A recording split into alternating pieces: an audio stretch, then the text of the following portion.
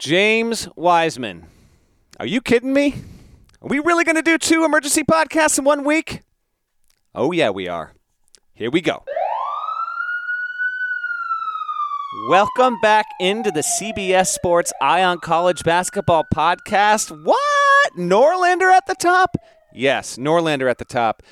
Gary Parrish, unfortunately, is somewhere over the middle of America right now, maybe Omaha, maybe Oklahoma. He's on his way to Las Vegas. I, too, was supposed to be on a plane at this very moment, not able to. I'll get to that at the end of this quickie emergency pod, but maybe everything happens for a reason because James Wiseman has left college basketball, has left the University of Memphis, and because of this, I can give you an emergency podcast. So shouts to everyone listening to this late Thursday afternoon or Thursday evening. Here's what Wiseman said on Instagram as news filtered out and created a shockwave throughout college basketball and, NBA draft circles on Thursday afternoon. He said, "Today I formally withdrew from the University of Memphis, and I will be preparing for the next chapter of my life.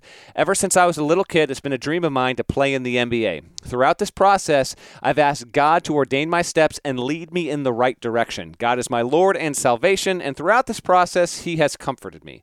This was not how I expected my freshman season to be, but I'm thankful for everyone who has supported my family and me throughout this process. I want to thank the coaches and staff for all their support and my teammates for pushing me every day at practice. I feel blessed for the opportunity to be a Tiger and for having the honor to play with these special group of guys. I can't wait to see what they all accomplish this season. The friends and fans of Tiger Nation will always hold a place in my heart.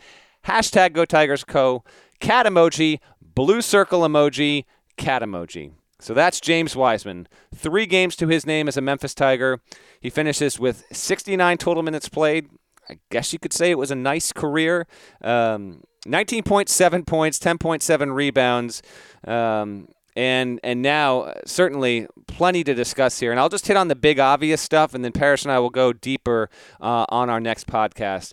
First immediate takeaway is though Memphis has been terrific so far, they've been impressive in that they have not yet lost without Wiseman, who has gone 7 games deep into this suspension. The Final Four hopes they take a huge hit. Memphis is 9-1, still going to probably win its next game Saturday against Jackson State. Then it's New Orleans and Tulane to finish out the 2019 calendar. Those games are also at home. They get Georgia at home on January 4th. That might be the first true real test we see without Wiseman, but we'll see. Georgia's not that good either. And again, it's a bummer that a game that was supposed to have Anthony Edwards and James Wiseman, 2 players that could go 1-2 in the NBA draft, is now we're going to presume only have one of them. Let's hope that Anthony Edwards is healthy and obviously wanting to play in that game. You got to figure that he will. But Memphis, which looks like the best team in the American Athletic Conference, I still think it could win that league, but Final Four hopes, this is a huge hit. You've got Precious Achiuwa, who's been good, but not nearly as efficient as he should be. How is he going to adapt as a big going forward, knowing Wiseman isn't going to come back? Lester Quinones has a broken right hand he's still recovering from. He hasn't played the past 4 games for Memphis. We wait and see. Other freshmen, DJ Jeffries, Boogie Ellis, Damian Baugh, have been solid. They've been solid, but their roles are going to have to increase significantly going forward here. Memphis is still intriguing, but it's a major bummer. This is the obvious thing. We wanted to see a player, a 7-footer of Wiseman's talent, potential dominance, for 1 year in college, and we're going to be robbed of that. All of 3 games. It has, for different reasons, obviously, it has a little bit of a Michael Porter Jr.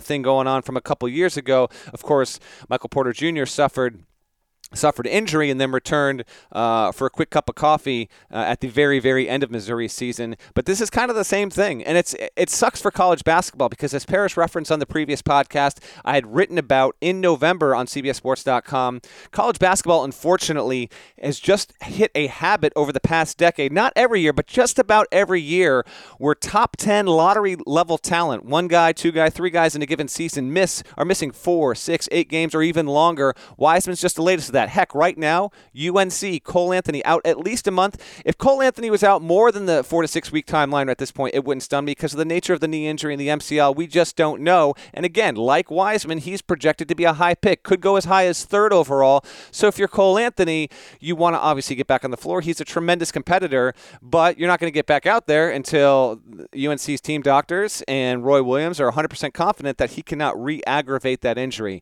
So with Wiseman, I am a little stunned. I would say that most people were stunned. In fact, in the short amount of time between finding this out, hopping on CBS Sports HQ for some analysis, and prepping just to do this podcast with a quick turnaround, did hear from two people that just said this kind of took me by surprise.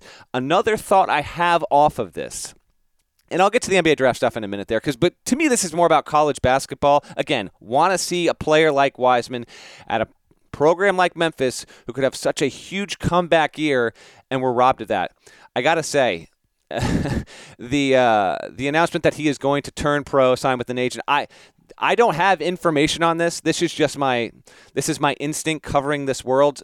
An agent got to Wiseman and his family. That could have been a combination. And by the way, all better for the agent and better for James if he wants to do it. If James Wiseman thinks that 3 games playing in college is going to be enough to borderline assure him that he's a number 1 pick, and I would say it's a mortal lock. He'll go top 5 barring injury, and really top 3 even seems mortal lock status for Wiseman. If that's good enough for him, he does not owe it to anybody to play college basketball going forward. If he thinks he's set for his professional career, obviously his financial stability for he and his family going forward. But when I see this happen, and it's so removed from the NCAA reaffirming the suspension, obviously Memphis lost on appeal. To me, it indicates from afar. Again, I don't have direct information on this. This is some speculation, but let's not play stupid here.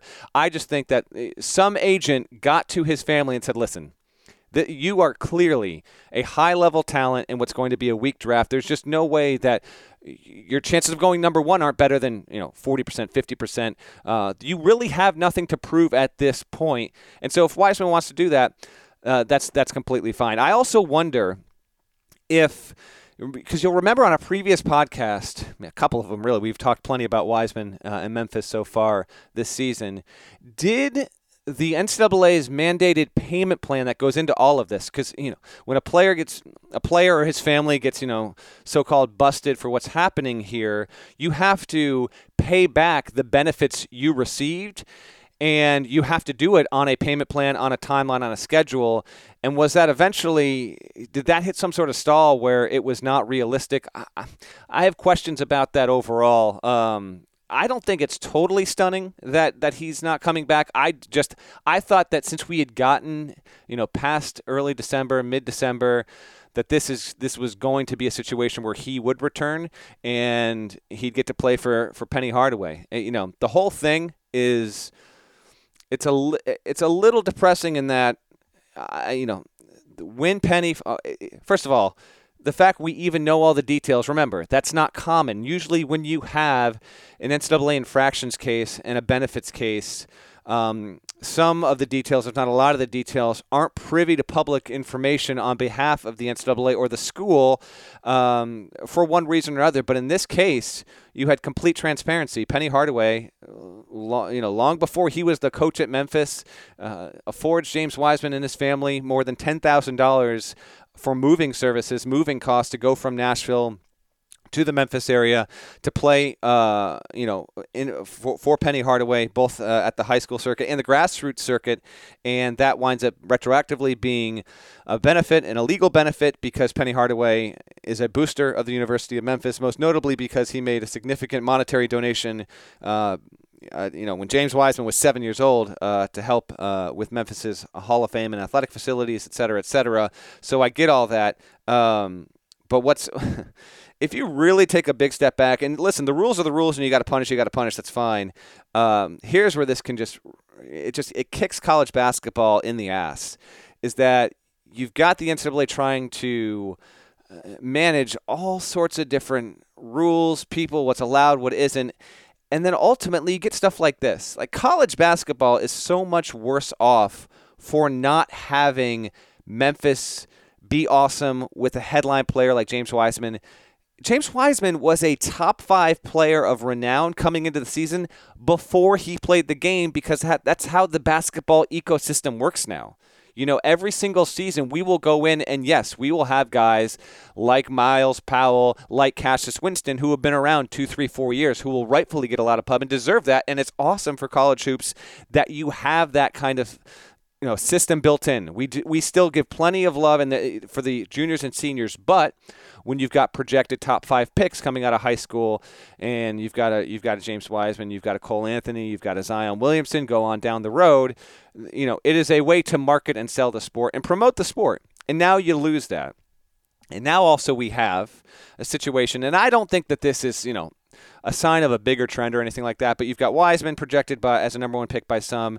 You've got LaMelo Ball projected as like a number 2 pick by some. You've got Cole Anthony as a 3rd pick, and right now, none of those players are suiting up in college basketball. Cole Anthony's obviously out for now. LaMelo Ball, who is injured, by the way, playing on the other side of the planet, his eligibility to begin with that was tossed in the garbage 2 years ago thanks to his father and everything that went along there. Is it a bad thing for college basketball that James Wiseman said, I'm out of here, see you later. And, LaMelo Ball does what he does. It's not a good thing, but I also think this is a unique situation because think about it.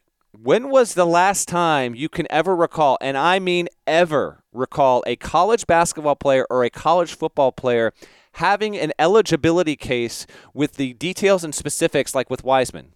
It has not happened.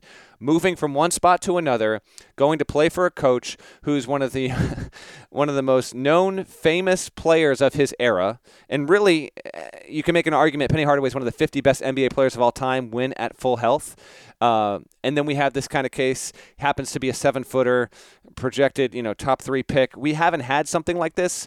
And then with LaMelo Ball, with his father, we haven't had something like that either. So it's not good. But if you start to see columns, talking heads, tweets, etc. about, this trend is terrible for college basketball. What will we see next?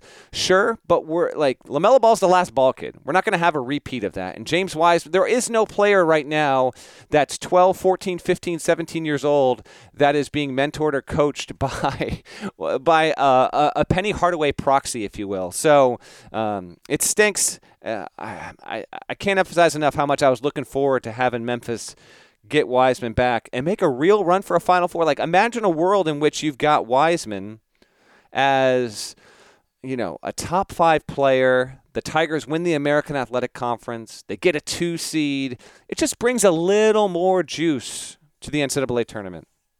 We're not going to have that this year, and it's a major bummer. And I hope, and I don't think this will be the case, so I do hope, since Cole Anthony is, kind of in the same discussion, different player, obviously, but man, it would really just be a dagger if Carolina's season, Carolina took a predictably bad loss just in terms of, they weren't close against Gonzaga on Wednesday night. If we look up a month from now and Carolina's barely treading water at 500 or even under 500, it would suck if Anthony just decided, you know what, we're not going to make the tournament. James has already done this. It's a knee injury for me. I'm just coming back. I showed what I could do to a certain extent, although I will say Anthony has not been efficient. He has been needed. He's been a high-volume player. He's got, a good ceiling, but also a low floor. Let's hope that history does not repeat itself on this specific front with him. But I can't blame James Wiseman. And I think we, fortunately, and I'm interested to hear what Parrish says about all this as well, because, we can poke fun at his at talking so much about Memphis on the podcast, but he's tied in there. He's plugged in, and his stance on this, what I think will be his stance, I'm happy to see that the general public has evolved in this stance, the sports following public over the past decade. If this happened, if James Wiseman's situation, the details were the same, happened in 2007 and he did this, I think you'd see a lot more people criticizing him for the call, including sports writers. You're not going to see that as much because of the fact that the NCAA and its rules on amateurism and restricting James Wiseman's earning power to its maximum capacity essentially right now. We've moved past that point, so I don't think you're going to see many people going after Wiseman, and they shouldn't overall. So that's my initial take on this. Literally in the moment as this is unfolding in real time on a Thursday afternoon. Just 3 games. He was awesome in those 3 games, though, by the way. I mean, if he had been able to even remotely keep up at his pace, he would have been the National Freshman of the Year. Listen to this. A 143.5 offensive rating.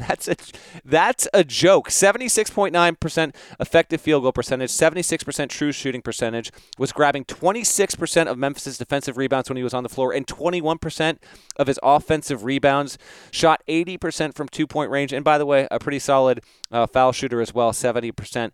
They lose that.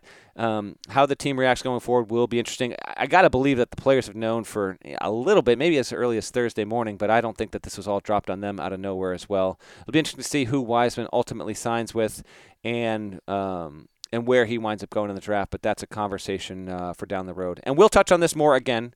Got to have Parrish get his word in. The plan, I believe still, as Parrish flies over the middle of America right now on his way to Las Vegas, is to still do a podcast late Thursday night East Coast time. Now, the reason why I am doing this right now is, unfortunately, I have been dealing with a physical issue known as piriformis syndrome. So a lot of people probably don't know what the heck that is because I didn't even know what it is. Long story short, I can't go to Vegas because I can't endure sitting on an airplane for 5 hours. I've got a muscle in my left buttocks that is pressing down on my sciatica, and good God, it is so painful. So it was an excruciating call to not go to the CBS Sports Classic. I held on as long as I could and did not even make that decision until Thursday morning. I wanted to be there, wanted to see GP, wanted to do a couple in-person podcasts, and it's a freak coincidence that I decided not to go to, try and get better. And oh, by the way, if you've had this and you have stretching or exercise recommendations, email me, tweet me. I will hear anything at this point. I have seen a doctor. I just got massage therapy. I was getting therapy for this when I walked in the door, and I got the text message like, crazy about Wiseman, and I'm like, okay, what now? Did he get suspended again? Do we have now a season-long suspension? It wasn't on my mind that he would actually opt to go pro. But anyway, so that is why I will not be in Las Vegas. Hope to be able to recover, get stronger and better quickly as soon as possible because, my goodness, I cannot sit for elongated periods, and standing and walking is even a bit of a chore there. So that's just a little behind the scenes, but to also explain why I'm not there. But otherwise, all is well. I think I'm going to wrap it up. I mean, we're encroaching here on 18 minutes. Just wanted to give you a quickie reaction. For those that are listening to this now, maybe a little bit delayed, and you got that next podcast in your queue, fire it right up. Hope you guys enjoy it. We do want to try this season to give you, when capable, like if I'm out of pocket or Parrish is out of pocket, one of us, if a storyline breaks and is of such an urgency like James Wiseman leaving, we want to be able to deliver for you as soon as possible because we know you enjoy it. Thank you so much. So kind of a weird, different flavor, me riffing solo here for 18, 20 minutes. I'm sure we'll have a situation later this season where it's going to be the exact opposite, and Parrish is going to have to take the reins, and we'll do that. But we basically want to give you a podcast to fulfill that, tell you what we know, what we feel about subjects in real time. This is a reminder. Please do rate and subscribe. Apple Podcasts is our preferred preference. You can still submit questions. We're going to do those mailbags every single Wednesday, so please submit your questions. Or if you've got a great comment, we're still doing that stuff for Sunday night. Appreciate that as well. And if you use a different service and there is a rating and review system, do that. Let us know, and we'll seek those out as well. But that's what we have for now. We'll talk to you later Thursday. I anticipate at the absolute, and I mean absolute latest Friday morning, but I don't think that's going to be the case. I think we're going to try and turn this one to give you another podcast on Thursday night. Okay, and by the way, we also have breaking news that Michigan State senior guard Josh Langford, who has not played yet this season because of foot issues that have gone on for more than a year at this point, he is not going to play the season at all. Tom Izzo told reporters after Michigan State's practice on Thursday that Langford had foot surgery. If I'm recalling correctly, I think he went to New York for that. I'm calling that from memory. Langford's done. That's an issue. College basketball, stop the ride. I want to get off. This has turned into quite the busy Thursday, but that's another piece of news that will, frankly, we're also going to get to that on the next podcast regardless. GP does the shouts, so I'm going to kind of let that be his thing, and I'll just wrap up here. I'll be back with him shortly. Thanks for listening. Be sure to subscribe, and I'll talk to you soon.